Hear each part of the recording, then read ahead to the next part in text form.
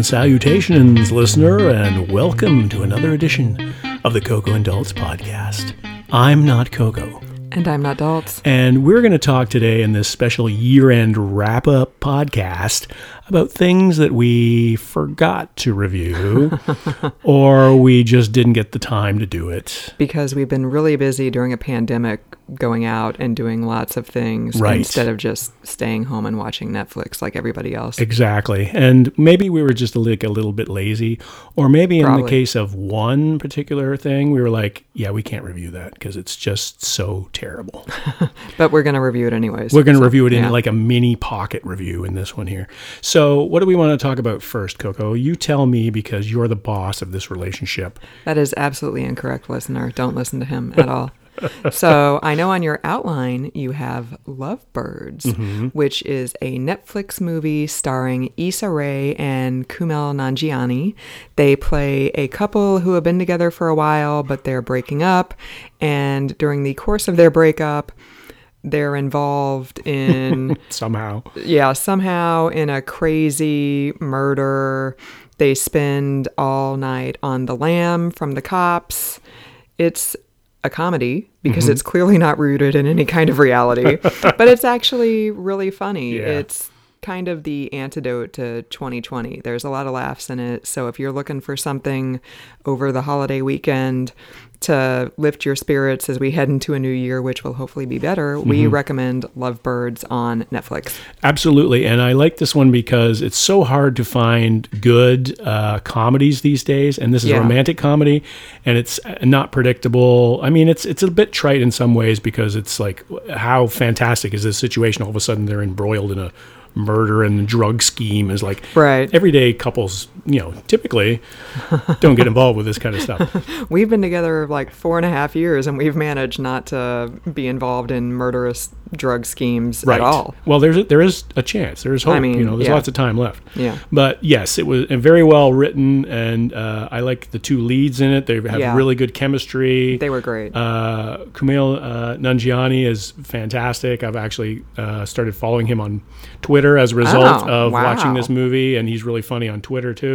So I'm looking for more stuff with him in it. I thought maybe that he might have been, because he's a comedian, he might have been involved with the writing, but he wasn't actually. So, but still, thumbs up for that one, listener. Yeah, recommend. If you didn't catch it when it came out over the summer, we recommend it now. And there's not very many of these good ones out there. So these rom-coms, they ain't common out there when they're funny and they're actually not predictable. So recommend. What's the next one we want to talk about, Coco? Oh, am I doing all of them? Well, let's go to The Good Detective. Okay. Because it is a South Korean crime drama. It's a series, many episodes.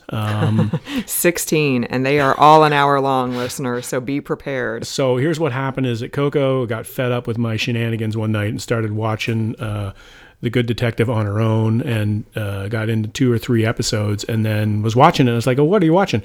And she told me, and I was like, oh, okay, I'll join in and see if I missed anything. And I actually didn't really miss much. It didn't take long for me to get right into the rhythm of this one.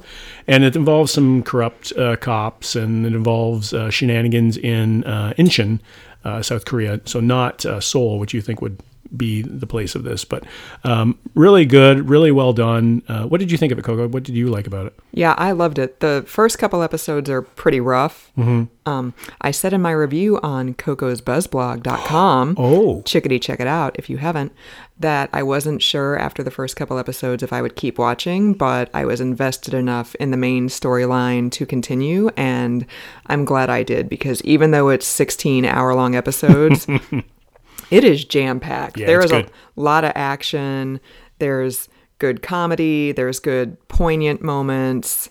It's a legal and crime thriller, so you get that aspect of it as well. So I really enjoyed it, and I really hope that they do season 2. And so it's a young upstart detective joins the forces and is with an older veteran detective who has been around for a while, obviously, and has seen some stuff and has sort of like on the, not exactly in the favored house, sort of in the doghouse in this detective team. And then there's a bunch of other guys who are also detectives, and they're great. They're all awesome. Yeah, they're all funny, and they're very distinct personalities, and they're not necessarily stereotypes or the expected role of the younger guy or whatever. Like it's really good, and it was actually a pretty interesting concept. Is that the younger guy who joins the sort of the co-lead is a rich guy who decides he wants to be a detective, so he doesn't really have to do it. And it presents some interesting situations in that him and the older detective are going back and forth, and it's very well done. And the dialogue is really good. Obviously, it's in Korean with subtitles if you're watching it in English. On Netflix. On Netflix. Yeah, on Netflix. And all these are actually on Netflix that we're talking about today. And I also liked it because none of the detectives is some kind of savant. Right. Like if you listen to our review of Border Town earlier in the year, the main detective, he's got his like memory palace and he's able to intuit things that regular cops can't. And these weren't savant cops. They were just cops doing copping and going out and collecting the forensic evidence. And, nobody was deducing anything that... There wasn't like a 30-minute monologue at the end of every episode where the cop told you how he figured out this completely impossible scenario, because he's so brilliant. So, and the bad guy is a cousin to the young upstart cop, and he was a really good bad guy. Yeah. Like, it's hard to play a bad guy and not be like, oh yeah, he's going to do this, and he's going to be misogynist, or he's going to be racist, or he's going to be something that's going to make us want to hate him. But this guy was, he was a little bit of all those things, but the way he played it was really well done, and I was really impressed. And the familial connection there was a very interesting dynamic too. So a very original story and very well done. Yeah, 2 thumbs up for sure. We loved it. Recommend. Yes. Another cop story that we want to talk about, which is Rogue City. Like Dalt said, also on Netflix. It was released, I believe, at the end of October, maybe at the end of September. It's this time in France, taking place in Marseille, once again, about crooked cops and the drug trade in Marseille. It was, What did you think, Dalt? Well, this one to me, so The Good Detective it's a cop drama, but it's not really gritty or violent in a bloody way. I mean, it does have its points of violence. Yeah. But this one is very gritty. To me, it's almost like I don't want people to laugh with my description, but it's almost like a modern day Miami Vice in some ways, because the cops all look like they're crooks, and the crooks are not necessarily distinguishable from the good guys and the bad guys. And the writing was really well done. The scenery. So what I thought, and I mentioned this when Coco and I were watching it, is there was a real contrast here, and the scenery was so beautiful, and everything was sunny and glorious, and yet they're doing all these nefarious, nasty, terrible things. So there's a darkness and a light there. It was very much like White Lines in that respect. Yes. If you listen to our review of White Lines, which was also on Netflix back in May-ish or so, that took place in Ibiza, so very much the same kind of terrain and climate. And yeah, like Dalt said, you've got the contrast between this beautiful, lush, tropical, no cares in the world scenery, and then this very seedy underbelly of society. And it's like a resort town, and there's all these bars and everything like that. And so if you're just a tourist bellying up to the bar or whatever, you're not even going to notice this stuff. But it's so great the way that they portrayed it. And what I liked about those two, the Good Detective in particular, but also this one, Rogue City, was when the guns come out, it's a shocking moment. Right. And this is definitely a stark contrast to any kind of North American crime drama or cop drama, is that there was one scene where the guy was like, oh, I shouldn't have taken my gun out, but I felt I needed to. And then there was an investigation about him bringing the gun out. And it was all really interesting the way that it was a glimpse into the non-gun culture of the other countries in the world. So I thought that was spectacular. Another recommend for sure. And the end of that one, I did not see coming, actually. Right. Like you knew, so the cops in this, the main cops that the story focuses on, they don't start out corrupt, but they end up corrupt. And it just kind of is like a big snowball thing that just is out of, beyond their control. And then at the very end, like you're actually rooting for them, even though they end up doing illegal, shady things. Right. You're actually rooting for them. But then at the end, I didn't see that coming, and I was sad. Yeah. Like the ending was shocking for Yeah. sure.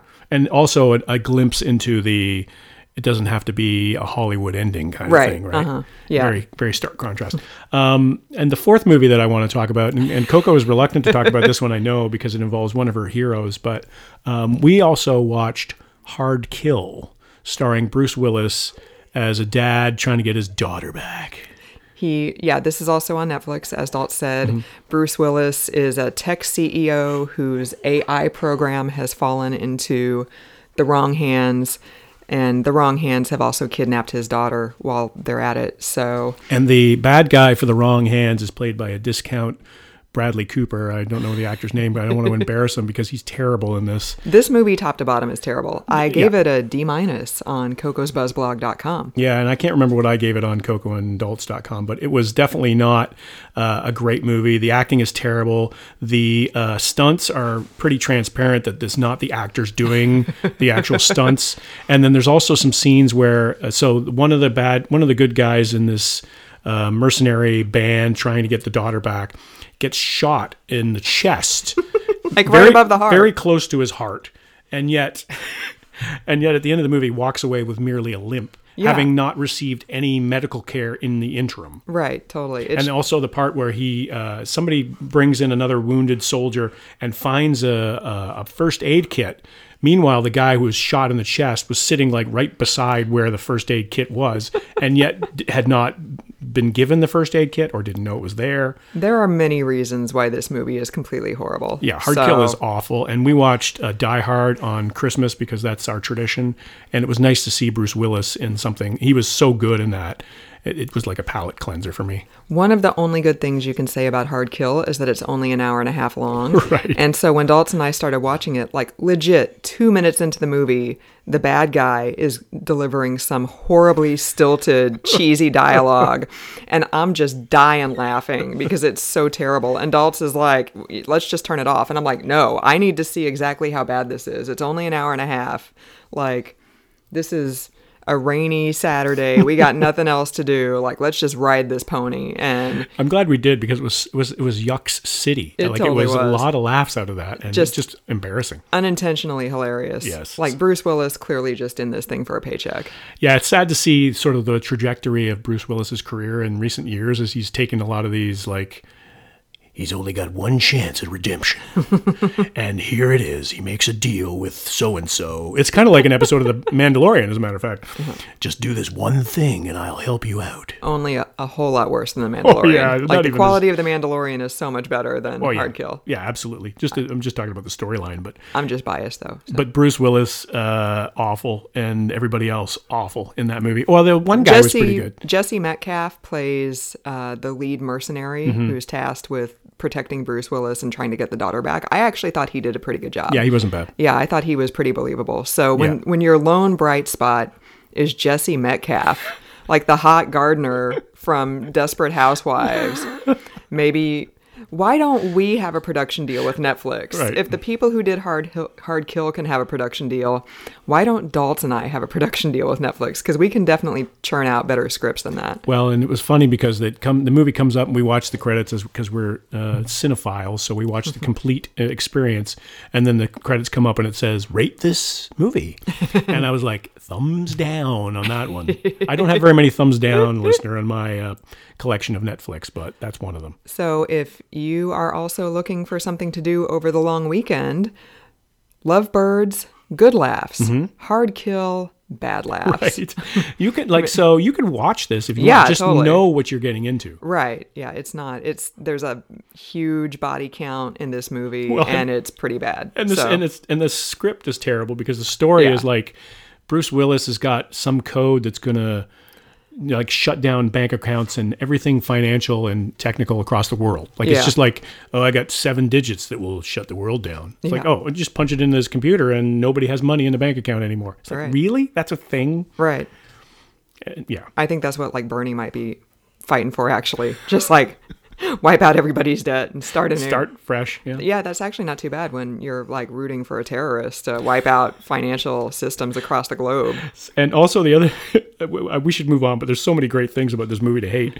It was the same three guys in the black suits with the hoods who were getting shot all the time. Right. So every time that they would come up with the guns and everything like that, the same three guys would get mowed down, and then they would go and get the stuff cleaned, and then they'd come back, and it was like an endless series of soldiers of the government or whoever they were for hire kind of thing. It was just terrible. Anyway. So those are the 4 things that we forgot to review this year that we recommend mostly for your holiday weekend viewing pleasure if you are looking for something that isn't necessarily brand new, but that you haven't chickadee checked out yet. And they're newish. They're all from this year. Yeah, exactly. And in this day and age, people are not watching things immediately when they come out because there's just too much selection, right? So there's a lot of content out there. There's a lot of content. We're in peak content right now. Yeah, totes.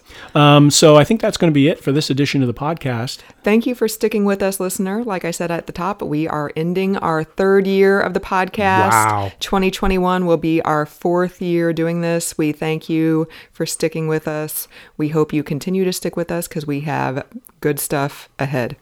And many happy returns, listener, and hopefully 2021 is the year we turn it all around. Amen, brother.